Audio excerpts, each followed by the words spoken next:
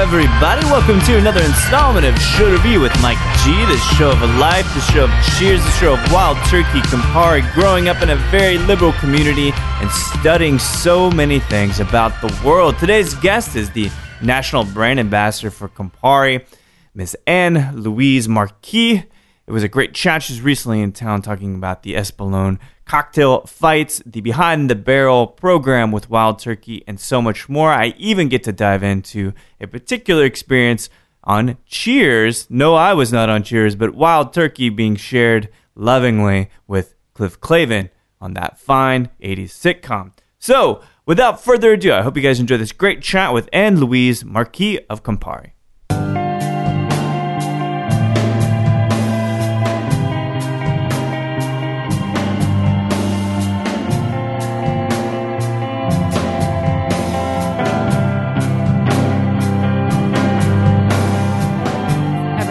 Also, I feel like, unlike fine, it's a word we use to give ourselves a sense of importance or like communicate importance. I think, and I feel like at this point, everyone's busy. Like we're all busy, especially like at this point in our lives, in our career, in our 30s. Ambitious, you're going to be busy. Right. We're going to be busy. Like there's just no way. And I feel like when I was younger, I would say busy because I was unused to that feeling. Yeah.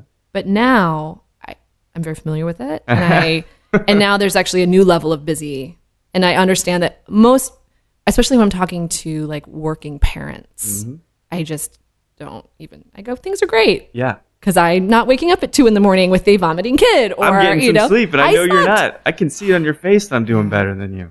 Whether I want to admit it or not. You know? Right. But so, okay. Yeah. Busy. So I'm extremely busy because my whole life is spent on the road. I spend the next 3 months is basically 95% of my time. Stone, right? Yeah, I'm on tour basically with Campari America, and pretty much every minute I'm working or I'm doing something. Like your day doesn't end, right? Because you have the social piece too. The paperwork and the face. My job is my professional life is also my personal life. There's just there's very little space, and the only real space is when I'm basically like when I go running or when I go to the gym or go to yoga. And even then I'm sort of doing that so that I can do my job better. Yeah. So and I factor that into my work hours that I require myself to exercise. No, I do too. Because of the booze piece, you'll be unhealthy. Yeah. But because of this whole thing, this like ecosystem, this constellation of talents, this constellation of people that these functions, how can you not be your job? I think that's a great thing, but I also think that there's some perils to that too. Yeah, like how can I not do my job or not be my job? You not be your job?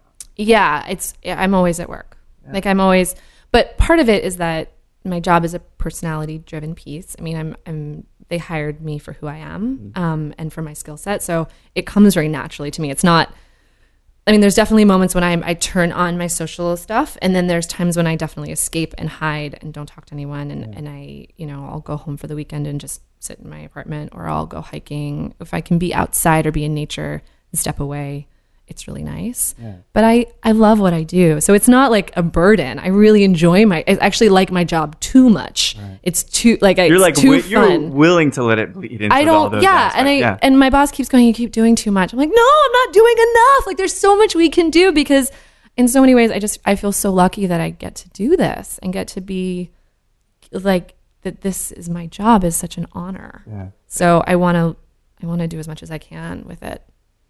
So this drive, right? Mm-hmm. There's a lot of things to talk about, especially prime 32, great age, because you can do so many things. I don't think you don't have any kids. No, right? No. Which is great thing for some people, bad for others, right? But this whole piece, I know there's this undercurrent of acting, there's this undercurrent of LA, there's this undercurrent. There's a lot of different pieces, but this all starts out Big Sur. Is that where you grew up in Yeah, California? yeah. So I grew up. I was born in New Jersey. So I'm a third generation New Jersey No girl. kidding. Yeah. Yeah. In Cape May, but then we moved to California when I was 3 years old. Yeah. And my parents were very kind of my mom. I mean, I don't know how interesting this is, but my mom was like a lawyer. Yeah. Lawyer, straight-laced. Straight-laced. Loves, never met a sale she didn't like, like she's very straight. Yeah. And then my dad is this very sort of, he was the first generation of the New Age movement and this counterculture. Man, yeah. And my grandfather was an experimental psychiatrist, and my dad grew up in some weird situations. That's crazy. And my dad's really brilliant, but unconventionally so. So my dad can build anything. He's a healer. He's a master. Like, he knows all the plants. He's he's so smart. But not he dropped out of middle school. Right. He's a man of the world instead of academia. Right. And he's not an intellectual, right? It's like, he didn't ever fit into like a social structure. And so we moved when they had me, they, in a really sweet way, decided where's the best place to raise her? Where's the best place to do this? And they my aunt had moved out to California before I was born, and invited us to move out and live near her. And so we moved to Esalen Institute, which is it's essentially like an educational retreat center is how we would think about it. It's not a commune. Yeah, I don't know how to classify it. Right. It's hard to classify, right? I'm trying to figure this out. Yeah. So it's not a commune. It's like it's an educational personal growth retreat center. So there's an element of communal living and intentional living. Okay. But it's very much a school and a center. So it's a place that it was basically the heart of the human potential movement in the 70s and 80s, which was this idea that drove modern psychotherapy, art therapy, dance therapy, massage in the U.S. Yeah. What part of the states did that kind of start? It's in California. No, so this it started movement at itself. Esalen. It's like it came out of. It was all amazing. these thinkers that were kind of in the Bay Area, and they were all going to University of the Pacific, and it was like Alan Watts and Michael Murphy, and and my grandfather was friends with all of them. My grandfather went east and started his own thing, and these guys went west and started Esalen Institute. And so my dad was sort of the first generation, like, son of that, and so then they raised me at this center with all the other kids. So we all all our parents were like massage therapists and like nature hike leaders and workshop leaders and therapists. How does a lawyer adapt to such a living? So my mom was like, I mean, I'm an only child essentially, and my mom's the only child. My mom had me a little bit late and was just basically said, I just want to give her the best life I can give her. Yeah. And my mom told me this a few years ago. She said, we wanted to move somewhere where your body would be raised. It's basically like a discussion of terroir. Sure. And I talk about this all the time, but like, and she's like, we wanted the terroir to be good. Like, we wanted you to grow up somewhere where there wouldn't be chemicals in your body that so basically for your next generation wouldn't be affected by, at the time there was a lot of fear around like stuff in the water how, it was right when like autism was kind of becoming aware of it and what was causing it, and they didn't know, and they wanted to live somewhere very natural so that my body would be natural to have kids. Relatively selfless endeavor then. Incredibly. For them to get up and move for you. Unless you've been to Big Sur. And then it's the most beautiful place in the world. Yeah. And Esalen is so spectacular, and it's perched on this cliff on the Pacific Ocean, an hour from any town, and it has natural hot springs.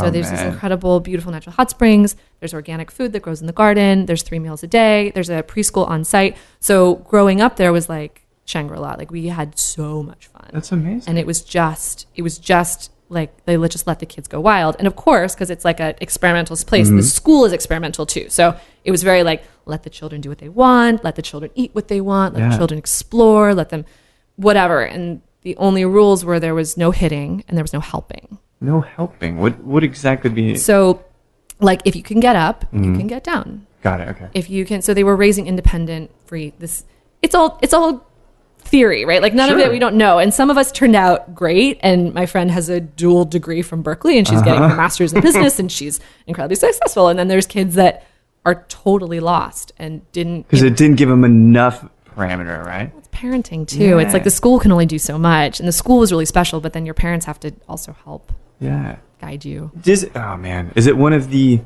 everybody loves everybody almost literally kind of things, or is it more cerebral than that? It's not a physical kind of connection? I joke that I grew up in one long contact improv jam. Like my whole childhood was just like a lot of touching, which is hard. You know, as I grew up, it was harder because people equate touching with like intimacy later in life, and they don't take it as just like affection, like innocent affection, positive reinforcement. Yeah, so I can be a little touchy-feely and I get in trouble for that, but not as much anymore when I was younger. So definitely there's like an intellectual side to it, but I think a lot of it was all about actually listening to your body and being present in your body and trusting your intuition and talking about your feelings and talking about, like, even as a preschooler, we were doing Gestalt therapy. So we were doing like, that's amazing. When you say that, I feel, you know, when you do that, you know, I'm noticing in my body that I feel, you know, like as a 4-year-old. Activated. Like, I mean, that's how my mom grew up in San Francisco, single mom for a long time. If I don't talk about stuff, she will just get on me. She's like, there's something bothering you. Like, no, I'm right. Like, nope, I can tell. Tell me what's going on. And, you know, I guess in all fairness, this is probably one of those avenues in which I do the same thing. Thanks, Mom. I pass it now down to every guest. But the thing is like, because you have so much freedom and there are no limits, really. Because there were no boundaries. No boundaries whatsoever. How do you begin to start to assemble a paradigm, a perspective on who you are and what you want to do as you get older? Well, I think there was a couple of things. One, as a kid, that were really important to me. One, as a kid, there was no limit on what I could do. It's like, you can do anything you want. You can go anywhere you want. You can travel the world. My dad always told me stories about going to see different places in the world. And, or if I wanted to make something, I would, let's make it. We would build it. There was just never like there was never like a box of like, oh, we can't do that. It was like, if you want to build a house, we'll build a house. And we'd build it out of trees and like sticks and dirt and whatever. It was just incredibly creative. And then the second part was that all through preschool to high school, like, and in just at the edge of college, there was never a sense that I couldn't do something because I was a girl. That's great. Like, my gender never, and I've talked about my friends. I said, you guys, did anyone at any point tell us that girls do this or boys do this? And it was like, nope, we could just do whatever we wanted because we were people. Yeah.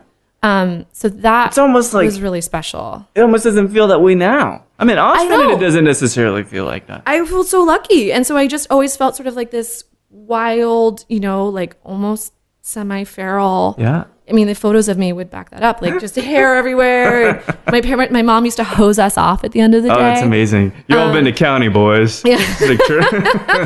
And so out of that, I think we were just all encouraged to do whatever we wanted. So some of us got really into art and some of us got really into science. And I just always loved performing. Since I was a little kid, I would put on shows and put on plays. And it was never like, oh, you can't do that. It was like, sure, here's how we're going to do it. Here's the skill set. And here's, you know, here, we'll make a stage right here. And the community was very supportive too. Yeah. So the community would all, you know, because there's nothing else to do. So what was something at that point? Because I think of Thriller for me. Oh, right. But what was something for you that, like, I really like this guy or this girl. This is really inspiring me musically or trying to think cinematically. We didn't have pop culture. Oh. So this is something that's a little funny. So my friends make fun of me because in college, I heard the Counting Crows for the first time. And I was like, this is really good. And they sort of looked at me and they were like, you know, I didn't hear the Beatles till I was in high school. Wow. I mean, I didn't, it wasn't like I was guarded from it. It's just that my dad listened to Bob Marley. Yeah. My aunt listened to like world rhythms. I grew up with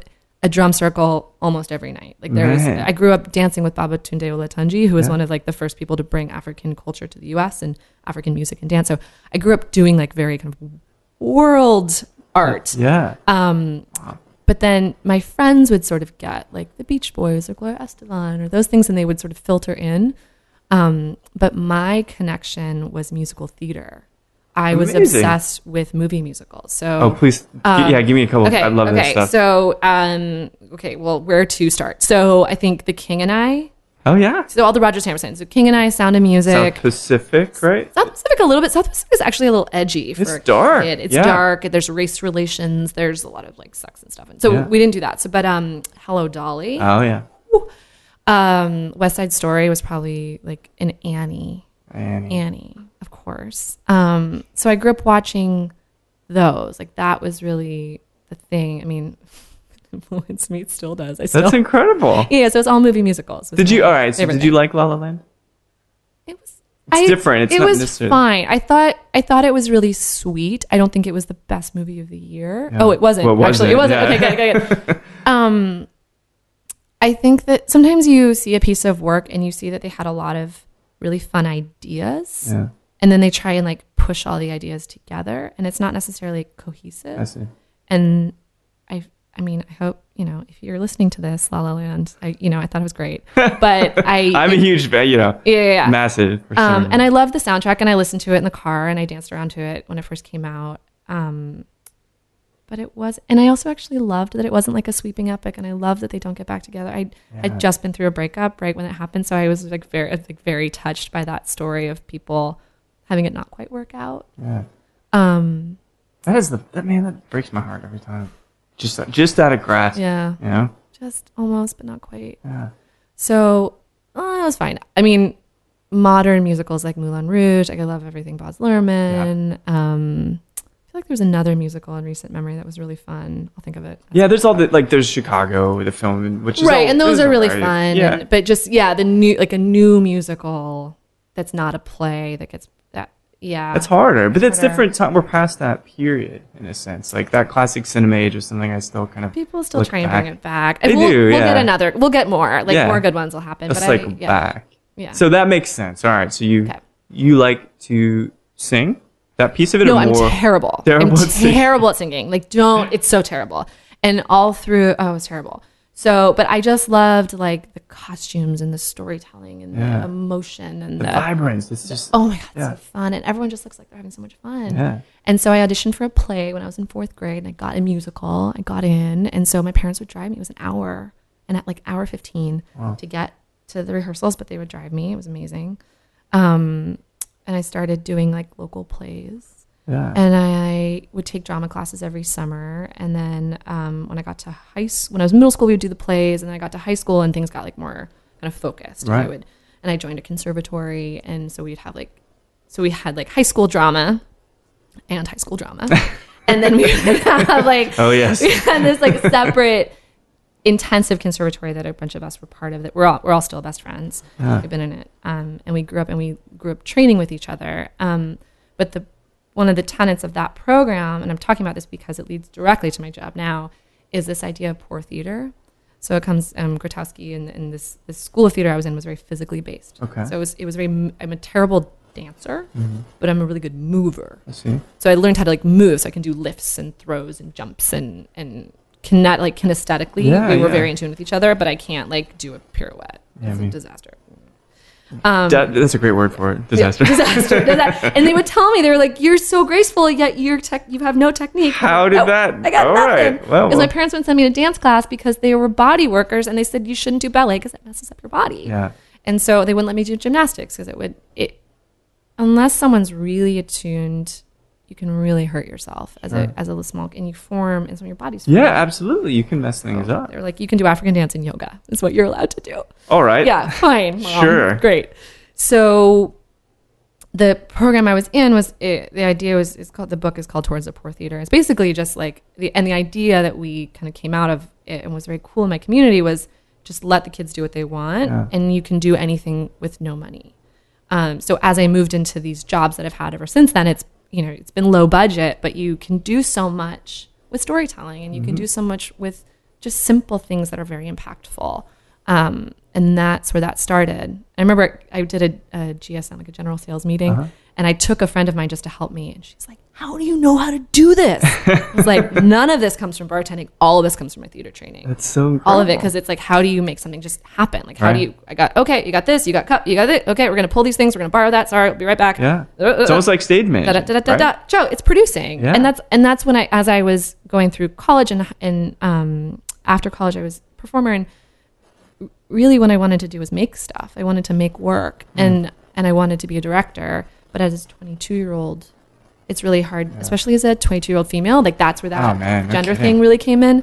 And I looked young, and it was, and I had young ideas. I had I was young, and it was really challenging, and it was really hard to find a place to put my voice. And so I realized once I got out of school that the thing I really loved about being a performer was being in school and taking class. I really loved class. Yeah. Wait, so this is interesting. Okay. So the California piece is a massive chapter, very formative. And then, of course, you returned to LA, I think probably for the acting piece and director piece. Exactly. But you do some international stuff. You major in international studies in Connecticut? So like Bleeding Heart Liberal, wanted to, at 17, I knew I wanted to do theater. And I knew I wanted to be a performer and make art, right? That was what I knew. And so I figured...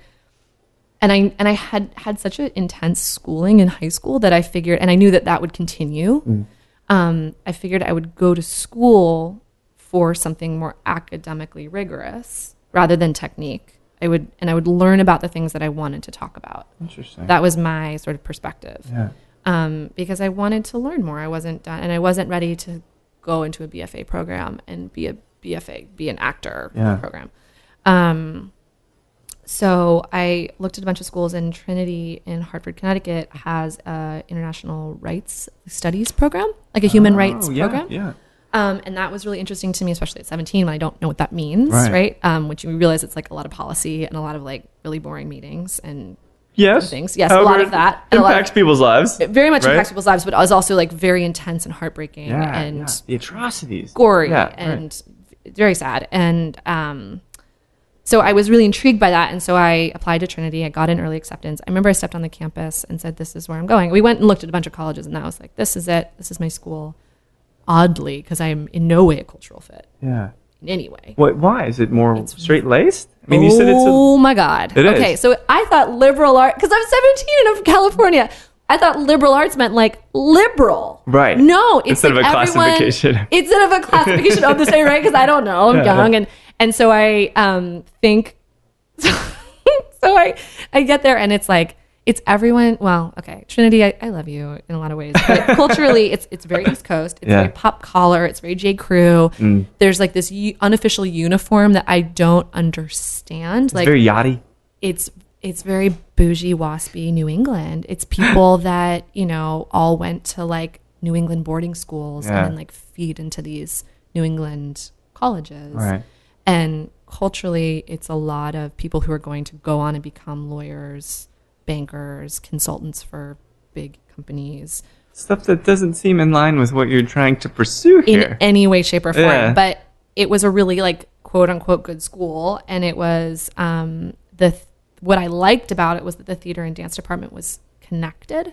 So a lot of schools have like a dance department and a theater department. They're not integrated. And since I was such a mover, I wanted to find a school where I could take theater classes that were also very experimental and movement based, in addition to all whatever. So as I'm doing this theater thing, I actually don't like the theater classes very much, and I end up deciding to major in international studies because it's the most open degree, because it's studies, right? It's not relations, it's studies. Right. So I could take all the different classes and then like put them all together. And all I'd ever wanted since I was a little kid was to be a performer and see the world. That's what I wanted.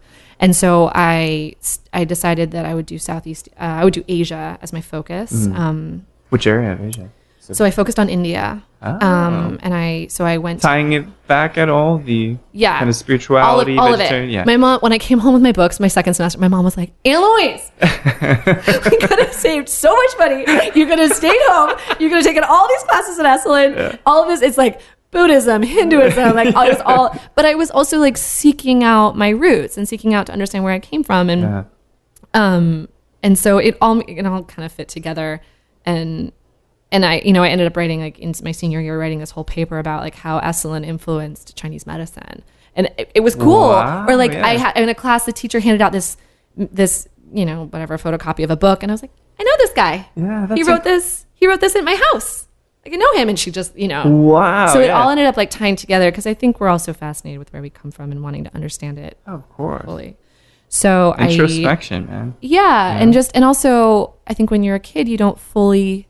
I did not understand what was going on. Like I did not understand that people were doing very intense personal work and very like you as a kid, you're walking around and you see like, you just hear someone like primal screaming in a workshop room and you're like, that's just what it sounds like here. That's just what people do.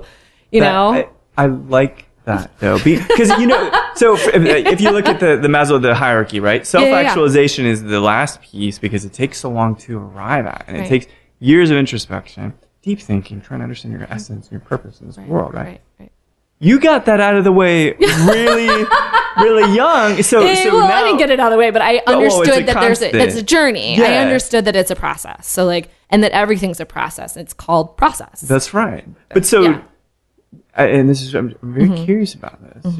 In touch with your emotions, I think that's fair to say. Probably in touch with nature. I'm more in touch with my emotions than the average person. Precisely. It's always a journey. It's always a process too. And there's always moments where I go, what am I feeling? Why do I feel this way? But I can also have that conversation. And I went to school with people who couldn't have that conversation. Totally. So the question is, so you're in this very visible and socialized role. Right. There's pictures. There's pictures everywhere. There's your narrative. Yeah.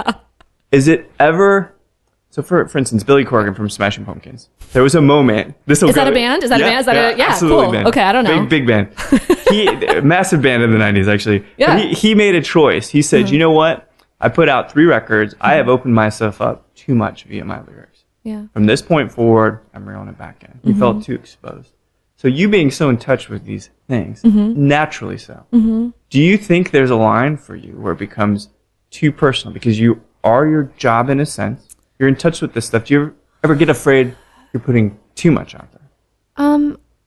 I don't think I'm that special. I don't think I'm that I honestly don't think I'm that popular or that cool. So that's the first part is I don't think I'm that important or anyone really cares. Sure. That's my first part is I'm not that important. But the other thing that's really cool, it's sort of the opposite of what you're saying is I'm finding that the more I open up and the more honest and present and sharing of the messiness and being really honest about losing weight or the little I've talked about my breakup or heartbreak or how challenging it can be times finding solutions and sharing those solutions, the more I connect with people in a way that I want to connect with people. I don't really want to get wasted at a bar with someone, but it's not real to me and it's not real connection. And I would rather connect to people about the stuff that really matters and be a useful, ally in that way. Versus, I think there's a lot of brand ambassadors who are great at going out and having drinks and being the life of the party. I don't actually think that's not necessarily my skill set. Yeah. But I am good at connecting with people. And to me, the more open I am, the better I am at doing that. Sometimes it gets to be too much. Sometimes I'm somewhere and it's just overwhelming and there's a lot of people in a room. And there's these moments where, because I'll speak to a room of 100 people, so everyone knows who I am. But I don't know who anybody is, or I don't remember their name or something. So sometimes it gets overwhelming, but I'm finding now I'm sort of at this place where I've been in my role for 6 months. It's a little bit more visible than it had been in the past. I'm engaging with more people. I'm national, it's a bigger thing. It was so sweet. I posted this stupid Facebook Live video about my breakfast. And then this woman came up to me yesterday and was like, I saw your video and now I'm doing the same thing. That's amazing. And it was so cool to see that it was a positive thing I shared about my life, and it was sweet that someone saw it and adopted it and is enjoying it and is having a better experience because of it. I think you understand the duality and the double-edged sword of being so visible and that responsibility. Yes. Yes. So that's the thing is I think you're very cognizant of the fact that you can't. Gotta do stuff in the right way because people probably are looking up to you. Well, people are watching, and I don't see them looking up to me. I just see them looking at me. And if they're gonna look at me, I may as well be sharing the good stuff and the healthy choices, the best cocktail recipes, the positive, all the love, let's share the love. Yeah. That's really has been mine since day one, and more as this job gets more and more visible. That's really my message, and my message to my team too when I'm working with my team. That's amazing. How do we make people's lives better? That's because we have a budget and we can do that, doesn't hurt. You have great products. And we have great products, it's so. It would hurt. It'd be a little more difficult otherwise. And it extends into the brands. Is how do we use these brands to make people's lives better? Whether that means giving them the best staff training we can give them so they can make more money on tips, or giving them an experience that will improve their life somehow, whether it'll make them more knowledgeable about products or whether it will shape what they do next in their career, whatever it is. Like, we're looking for how do we make things better. Right. And this makes sense, this narrative now, you coming from this place. Right. Ultimately ending up in LA because that's, of course, the epicenter of creative entertainment, the industry itself. Being a 22-year-old who has had experiences probably greater and more insightful than most 22-year-olds, if not most 32-year-olds. Maybe. Right? I have my moments, yeah. Also done a lot of therapy. How is it? Okay. All right, I gotta ask you. I've been thinking about this too for me. Yeah. Pretty self-effacing. I like talking to people. I don't mind exposing myself to a degree. Yeah. And I'm always honest. It seems like we kind of share those things. In therapy still something worth pursuing, you think? Oh my God. Yeah? Yeah. I mean, I miss it. I really miss it right now. Yeah. I think that the very common thing that's said about therapy is like, I go to the gym every day to work out my body. Why wouldn't I go to talk to someone once a week about, and work out my feelings and our emotional lives are so intense and real and important and always open to improvement. And there's just so much work to do. Yeah, always. So like people, I always recommend, like, what if you go to therapy? And people are like, no, I don't want to go to therapy. I'm like, it's not because something's wrong with you. I know, there's nothing wrong with you. It's preventative maintenance in effect. It's great. Right? Or like, I almost like when I start, like, I just want, when couples start dating, I'm like, you should go to therapy now. You should work through your goals together now and talk about what you want so you can work on it. Like all this guessing or when people start a business partnership, I go, you guys, before you start this business, you should go to counseling. You should set up and have a space to be really honest and clear. Yeah. Because I think it's really hard for people to be open. I mean, it's hard for me. Right. Yeah. If it's hard for you, then it's going to be really, really tough for other people. Right. And I notice I have these conversations with people and they go, I've never had a conversation like that with someone. No one's ever asked me what I wanted. Right. Well, you don't ask yourself? Come on, what do you want? Yeah. What do you want? But sometimes it takes that person to, in a sense, inspire and empower them to be able to bring those things to the forefront. Yeah. Career-wise, which you're out there doing, you say, via training. So we'll talk about this role now with Campari and my Wild Turkey. One of the greatest things of all time. Yeah. I want to share one thing about Wild Turkey. Okay, tell me. So I've been going back and watching Cheers from the beginning. The best. I actually need to do that too. It's my God. Yeah. It's still great. Once Woody Harrelson enters the show, probably some of the best comedy ever written. Easily. And I remember watching it when I was a kid with my mom and stuff, right?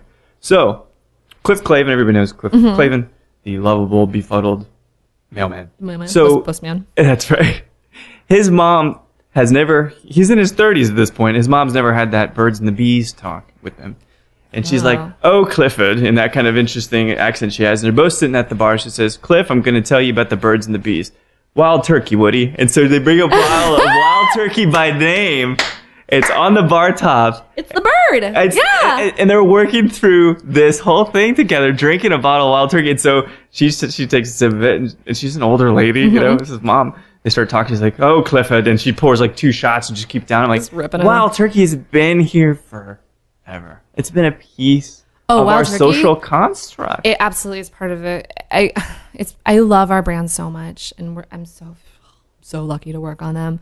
But I love them all for different reasons. And one of the things I love about Grand Marnier, it's also a thing I love about Wild Turkey, is that it's intergenerational. Yeah. So it's something that people, once they're 21, responsibly share with their family. So it's something that goes back along, has lineage and has history. They're not, new brands are really fun to work on, and I'm sure, I've never worked on one. But actually that's not true. I worked on Pisco. But when you have like these people have an emotional, sometimes it's a problem. Sometimes it's like, I drank a lot of that. Right. I drank that in college, and they have sort of a pushing away of it because they're just missing it because they know it so well. But if you can remind people and tap into that emotional core of it, there's so much love for these brands. Yeah. There's actual earnest love. Love, like deep love. Yeah. Like, it's so interesting to watch people connect, because I have to always remember how I felt when I was a bartender, how I felt about brands before I worked on them, because now it's very different, and now I'm in marketing and I see brands a little differently. But when I was a bartender, to touch a brand was very meaningful, and to meet someone who worked for the brand was very meaningful and very cool. And so to get to work on something like Wild Turkey, where we have master distiller, we have the oldest, Jimmy's the longest tenured. Or something? is up there. Yeah. He's the longest tenured working master distiller in history. That's amazing. So he's been doing this for over 60 years.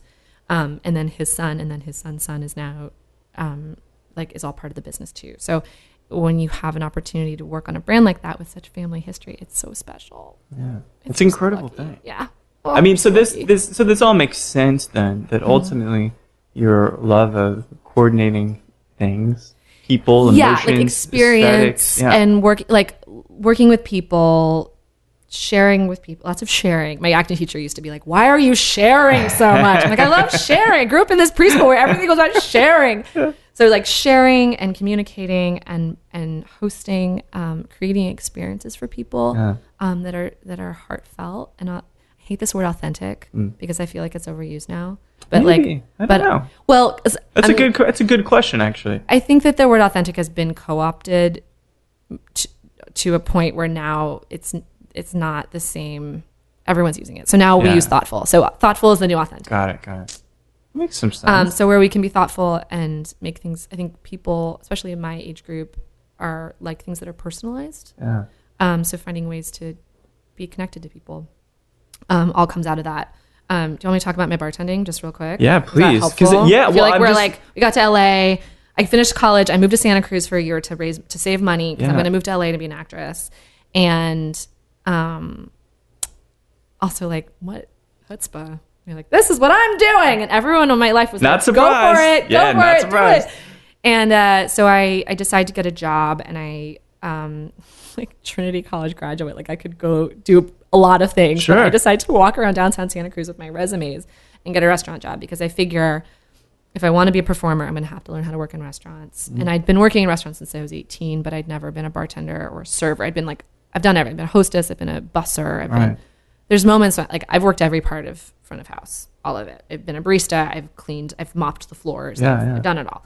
And I walked around Santa Cruz and I handed out my resumes, and this really weird guy was like, "Yeah, we need a cocktail waitress." And I was like, "Ooh, okay, I can do that now because I'm 20. I'm 21, right? And I can do that." And he hired me, and I started. And the night I started, all the bartenders quit.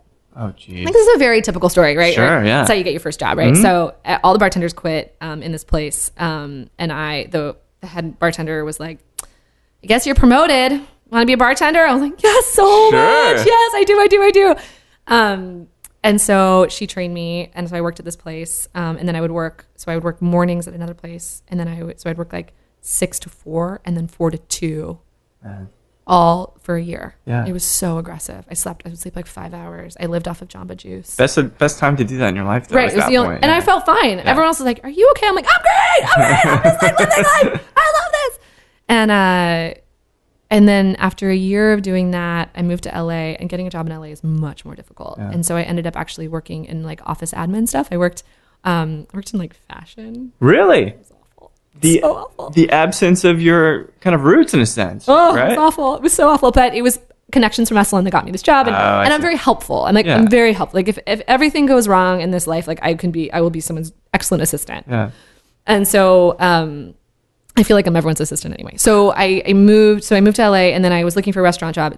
In LA, it's like, you can be a hostess for 2 years and then we'll move you up because it's so competitive. Yeah, they just can be like that. Right. And if you're not keyed into the community, it's really, really tough. So I went from, I got a job, and then I got like this whatever. Anyway, I ended up serving tables eventually, like hard fought because I speak French, which is a whole thing. So my dad, that's a whole nother story. Well, there's Marquis, right? Oh my God. Well, okay, but I'm fake. It's a total. Oh, good. I'm good. Faux française. So am I, actually. Yeah. So just to backpedal, when I was a kid, my parents split up. My dad married a French woman and moved to France. Right at that moment where you choose what language you speak in middle school, like in California, you choose in 7th grade. And so I chose French because I figured I have this whole new French family. I'm going to learn how to speak French. So I took French all through middle school, high school, and college. And I had a French stepmom, and I would go to France every year. So perfect. It was perfect. I mean, the small coincidences that happened in my life that led to the thing. It's so crazy. But I've ended up basically only working on French brands until now. That's incredible. Because I would get these jobs because I spoke French, or mostly. I didn't realize that. Because I was like, well, there's some absinthe in there, some Pernod. Pernod and then Grand Marnier. Right? And that was this jump from Pernod to Marnier that made sense. Because it was like, why would you work on an absinthe and then go work on this thing? But they're both French, and they're both classic French brands. And I sort of have this classic French name and this classic French history. And I have all this. I've been going to France every year since I was 11 years old. And that makes perfect sense. My second home. My family's French. So I got this job serving caviar. I'm also vegetarian. Oh, geez. So I'm serving caviar in a caviar restaurant, and like it was not my skill set. Gut wrenching a little bit to like have to do that. I would imagine it tasted like something else. So as a vegetarian, I raised vegetarian. Yeah. I don't have a judgment really. Like I can't, otherwise I wouldn't have friends. So you just sort of like deal with it. And I would just imagine that the caviar tasted like something else. Okay. And we predominantly sold like sustainable, like Savruga, like from the Delta. It wasn't, it's beautiful caviar, but it was mostly sustainable. And so I was doing that, and one of my regulars was like, "Girl, you are so talented. I run, do you ever want to be a bartender?" I was like, "Well, I would love to be a bartender, but it's impossible to get a job." And she's like, "I run a bartending school." Oh, man. So I went to bartending school. I went to like the American Bartending Academy, where you learn to, so they play the radio full blast top 40. Uh-huh. It's a week-long program, and you sit and you learn recipes, you memorize them, recipes you will never make in your whole career. Of course not. Ever. And you make it with colored water.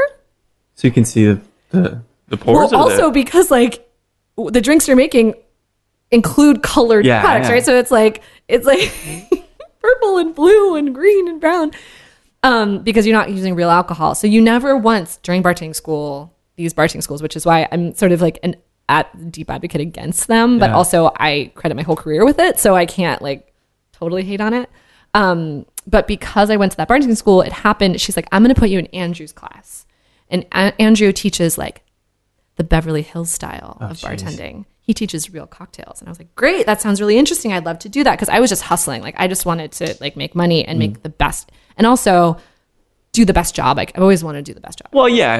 You want to do those things well. Right. So so this guy, Andrew, is he's insane. Like he's so talented, but he's so, people that are just sort of like fixate on things and they just like, right. So the thing he chose was cocktails. He was a chef and he found cocktails, and he got like so into the history of it, and so he would teach this class, and then he'd be like, "By the way, I also teach a real cocktail class in my home, in my bar." And so I signed up for that class, and it was like $300, and it's like a week long, and you go, and he has like a full pre-prohibition setup. It was the first time I'd seen this. Wow. I didn't know what any of this was, right?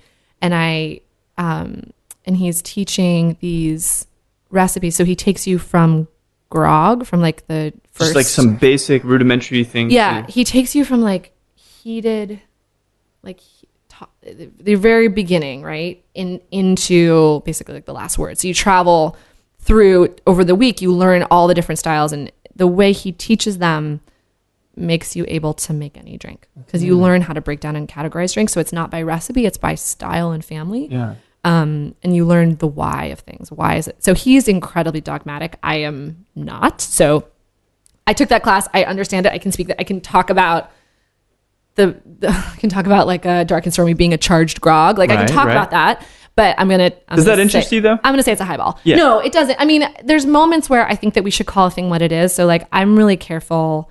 I call things mixed drinks. Right. I call it a drink. I don't call it a cocktail personally, unless it's a cocktail. I see. In our published material, we often just call it cocktails because everyone else calls it cocktails. That's what they call it, yeah. But, I try and be careful because I think that we should elevate things, and we should be smart, and we should be accurate in the way we describe things. So I really try not, I'm sure someone will find some example of me doing the wrong thing, but I really try and stay consistent to honor those traditions of those classic drinks. It's the art. It's paying homage to the art itself, right? Yeah, and it's like, why are we doing it if we're not doing it right? Like, why not? Why would you go off a 2 ounce? Like there's a 2 ounce build for a reason. Like there's this many dashes of bitters for a reason. Like, why are you making a 5 ounce martini? Like you shouldn't. That's just not. what I think you should walk before you run. So That's you should right. learn the building blocks. And once you know the building blocks, then you can go and be improvisational. But I think that happened was most people, or a lot of people, especially because I'm like the second generation of that community, didn't get those building blocks. And so a lot of people just start putting 15 ingredients in a cocktail. And for me, like the perfect thing is a daiquiri. Yeah. Is a margarita. Yeah. Like, that's totally. perfect. Three, 4. The trilogy of flavor. Every band, want. like every classic one, besides the Beatles, is 3. 3. Yeah. Cream, Nirvana, So I learned all that, and then I started bartending. I just full on BS my way into like a head bartender job at like a tiny restaurant. It was great. And then I moved up to like a more cocktail bar, and then I really fell in love with the community, and I just saw this world where I could be part of it, and where people wanted me to be in it and wanted me there and were interested and wanted to, like, you show up to an audition and there's they just don't care. 5 women who look just like me, like all of us with brown hair, I had bangs, like brown hair, bangs, like with our little photos, and like I'm the fattest one and I weigh 125 pounds at the time, and right, so I'm like the biggest one, and they all have like these huge resumes, and I've done like one YouTube thing, and then I walked into the cocktail scene, and they were just like, "Welcome, hi. What are you doing? Where do you work? Arms we'll come wide visit open. you. Like, we'll come see you. What are you making? What are you working?" Because it was still very much new. We didn't have this yet. And I saw an opportunity, and I was not loving LA. I was having a hard time, and I didn't like serving people who were driving. And my best friend at the time lived in New York, and I was like, I need to get out of LA. I need to try something new. There was a bunch of stuff going on personally too that was like, I realized that the life as a performer that I wanted wasn't going to happen for a bunch of reasons, because it wasn't really grounded in reality. So I needed to like make choices to help myself. And she said, move to New York. So I moved to New York, planning to stay for 2 years. I've been there for 7 years. And I moved to New York, and it was like, welcome to New York.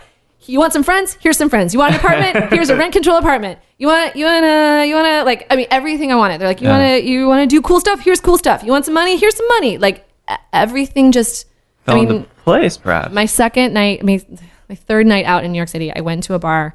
I was invited by Richie Boccato via email from someone else. And I sat down at the bar next to Willie Shine was bartending. And he's like, hey, talk to this guy. And it was Simon Ford. Oh, yeah. And Simon Ford became my first friend in New York City. That's crazy. And this whole bar community like picked me up and just like carried me. Yeah. I mean, I never felt so welcomed and wanted. Which means that it is the perfect extension for you to pay it forward to the people that are up and coming, right? 100%. Yeah. So like, if I meet anyone who's like, I want to do what you do, I'm like, here's what I do. Here's how I got here. I've got a deck for you. Let me give you advice, and let me talk to you about why you want to do it, because, you know, here's, and my advice always to people wanting to do anything is just go do it. So just do it. I was a bartender. I was bartending in New York. I was working at a bunch of like fancy hotel bars and stuff. And I really loved our community. I just started throwing parties. So I would just like not sponsor. Like no one does this. I'm like, guys, just do this. Like I would throw. I was like, we're gonna have a party with no pants. So we bartended. No pants party. That was like the original name of the podcast. No pants party. Yeah. No pants podcast. And then I said, let's do a running of the bulls, because Ivy Mix was sad she was missing running of the bulls. I was like, let's just throw. I didn't even know her that well at the time. I was like, let's just throw running of the bulls in New York City. And so we had people dress up like bulls and people dress up like Spaniards, and we like ran through the streets, right? And there's no brand attached, so no one's upset or scared. Right. And then we did I called it Reckless Brunch. And we would like do brunch on a Monday. So you're being a bold marketeer at the time and not even realizing that's what it is. But I was being a performer. I was just throwing parties because I thought it was fun. Like I thought it was fun to, all I want to do is like make cool stuff happen. Right. That's all I want. So like the fact that I have a job that lets me do that is really convenient, because I would do it anyway. Yeah. I would be doing this. Getting paid for the thing you love is kind of cool. It's really cool. Yeah. And I also do a lot of stuff, that is not necessarily in that wheelhouse. Like I do a lot of, admin and paperwork and communication stuff. But that piece of it, like, as my boss always makes fun of me, she's like, you and your construction paper. Because like, I just want to make stuff for people, and I want to make stuff that is interesting to me. And so feels like the role allows you to do that. Well, I make the role allow me. I think, and that's what's cool about these jobs is you can, if you're clear about what you want, you can have it. Yeah. But you can also not have the job and do the thing you want to do too. Like nothing's holding anyone back. And it's so interesting. I see so many people who they're the only thing holding themselves back. They're the only piece of the puzzle that is not absolutely open and willing to let them do it. And it's a much larger conversation, which I hope we can do this again, but talking about fear, talking about love, and the kind of rejection or the acceptance of both those things, that really empowers you to be able to do things. Just stop being afraid. Stop being or find out what you're afraid. Like, go do it. Yeah. Have the worst thing happen. It's not that bad. Yeah. Like, they'll say no, or like, no but one it won't shows kill up. you. No one. You won't die. I constantly think no one's going to show up to my party. And I'm like, you know what? If no one shows up, it's going to be fine. Yeah, it's fine. It's totally going to be fine. Well, so you've got, this is an amazing thing. You guys are heading over to Haymaker. I think you're going to visit some friends, some syrup makers, the Library & Co. guys. I think that's what's going on. These guys make some great syrups. But I've got 2 questions left for you. Okay. One. Time flew by. Yeah, it really does. That's a great piece of it, right? Yeah. I have no idea how you'll answer this question. This is why I'm really excited to ask you. You are in any bar, your favorite bar in the world. Oh, God. Okay. And you're drinking whatever you want. Let's just say Wild Turkey Bourbon 101, which I just happen to love. Sure. I love it. And you can have a conversation with anybody living oh, God, I hate or this deceased. Question. Oh, it's so stressful. It is. But this question is about who you are just right now in this moment. It doesn't have to be this culmination, right? Who's on your mind these days? Who would you like to sit down and chat with? Oh, my God. That's such a hard question. There's this incredible writer named Beryl Markham, and she was a contemporary of Ernest Hemingway, and she only ever wrote 1 book, but she was one of the first female aviators in Africa around the 20s. So she raised championship racehorses, and then that wasn't enough of like a high for her, so she became a pilot. And she was one of the first people to fly from Africa to England, and she's had like incredible adventures. And then she wrote it down in this book called West with the Night, which is my favorite book. I reread it. I try and reread it every year. And her writing is so beautiful. Wow. And I think, and I also feel like she could probably like put back a few. Sure. Like Out of As Africa. all good writers can. Out of Africa is a little bit based on her story. Oh, no kidding. Bit, a little bit. Okay. Yeah, a little bit. Yeah. And so I would probably have a drink with her. It's not bad. Now I'm going to go back and research her. Oh, she's amazing. Just killer. That first chapter, you're just like, you can't breathe. It's so good. Amazing. So the last piece, then you're in town. One, the Aperol Spritz is the drink of Austin now, apparently, which is awesome. It just came out, Aperol right? Spritz. It's easy to drink. You can drink quite a few of them, and it's quite refreshing. You get some other things to do. Obviously, go visit all the great people. But you're in town. Was it ultimately for the Espolòn? Okay, so do you want me to make my plugs? Yeah, let's plug this thing. Let's call it for what it is. Let me make my plugs. I'll make my plugs. So we're doing a few things. So one, I'm in town to recruit for Espolòn Cocktail Fights, which is a national program. We're doing 14 cities across the country, plus a nationals. So we have 15 events all year. So I'm basically on tour for the next 3 months, promoting recruiting and hosting these events, which is like my dream come true, which is really cool. Yeah, totally. It's like, as a performer, I get to like run around on stage with a microphone in a sparkly dress, and it's great. So we want to recruit bartenders to participate in Espolòn Cocktail Fights. Carly, when's Austin going to be? September 18th? Yeah, so the fights are set September 18th. Entries are due August 21st. People can sign up at cocktailfights.teamespolone.com. Spell it right, because I've done it wrong and that's not don't good. Like what you see. Don't want to see that. So the idea behind that program is Espolòn is sort of wild and fun. Yeah. We're not looking for America's next craft cocktail like classic. Some cocktail, it's not a quiet room. It's loud. It's messy. It's a cross between like a cocktail competition and WWE. It's madness. It's so fun. So we're looking for people to create a drink and a persona and then make their drink and their persona. So that's been a lot of fun, and we're recruiting for that right now. And to enter, and then also just to come and hang out and say howdy to me. And then I'm also recruiting for Behind the Barrel. So Behind the Barrel is a national program. Last year we did 45 people. We hosted 45 people at the Wild Turkey Distillery. And basically the idea is you go like behind the barrel and you spend 2 days at the distillery. You camp out, you go glamping. So there's like these beautiful tents. And you hang out with Jimmy and Eddie and Bruce for 2 days, and it's like you get to just explore the distillery. You get to talk to Jimmy. You get to wander around the rick house. You get to do private tastings, and you get to shoot skeet. Get to have meals with them, barbecue. It's really fun. So we're doing, instead of 45, we're doing 120 people this year. So we're doing 4 different sessions for different regions. So it's a really good opportunity for bartenders who want to learn more about whiskey and bourbon and rye, but also who want to just connect and meet other bartenders and meet people in the community. Network. That's amazing. Yeah. So that's at BTB Wild Turkey or Wild Turkey BTB. We can post it. It's fine. Yeah, it's no big deal. But just to be afforded the chance to potentially talk and drink bourbon with 3 generations. Oh my God. I don't get to go because I'm doing something else, and I'm so bummed I'm missing it. I'm like heartbroken I'm missing it. I can absolutely wear that dress, not well, but I'm willing to do whatever waxing it or shaving it takes, just so you can have someone to stand there.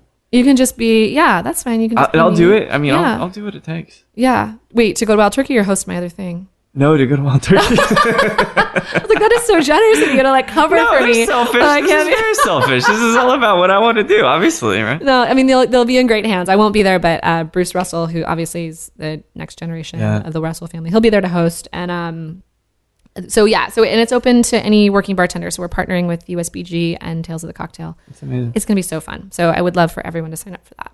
I will make sure to spread the word because that really particularly interests me. And if I have to, again, do something seedy, perhaps, just to go, I'll go. Well, I mean, we can maybe just figure out if we can find a way to get you on There's that trip. Too. It does sound like you're pretty cool and people like your I'm podcast. All right. I'm all right guy sometimes, and I certainly like Wild Turkey. But. So, okay, you have asked me so many questions. Can I ask you? You can. So I don't want to interfere with y'all's schedule. You can ask me one question. I wanted to see like who the most interesting person you've interviewed recently has been. Oh, man. Me. Well, so let's keep everybody listening in suspense, and I'll tell you. Okay. Off mic. Off mic. Okay. Yeah. How about that? That's what you get, people. No, I'm just kidding. It's been really brilliant chatting with you and Louise Marquis. And I can't thank you guys at Campari enough for making this stuff happen, and Carly being such a great homie Carly, here. Isn't Carly the best? She is pretty much the best. We love you, Carly. Thanks, guys. Godspeed on the rest of these 3 months of travel. Well, there we have it. The great and Louise Marquis, National Brand Ambassador, Portfolio Ambassador for Campari. We sat down and chatted here just recently. Again, she was in town for the Espolòn Cocktail Fights and talking about Wild Turkey's Beyond the Barrel program. I think that I want to just put on a fake mustache and create a pseudonym and go down there as a bartender anyway, just so I can learn the tricks in the trade and drink with 3 generations of the Russells family. Kind of an amazing program, and I hope you guys got all of your submissions in before the deadline just recently. And thank you so much for chatting with me and Louise. It's great getting to talk to, in a way, a fellow Californian, talking about life, talking about learning. And I hope we get to see each other again soon and talk even more about musicals. And thank you for listening to Show to V with Mike G. No matter how many times you're thinking, man, The Unbreakable Kimmy Schmidt is a wonderful show, or how Tina Fey ages better every year, please keep dancing.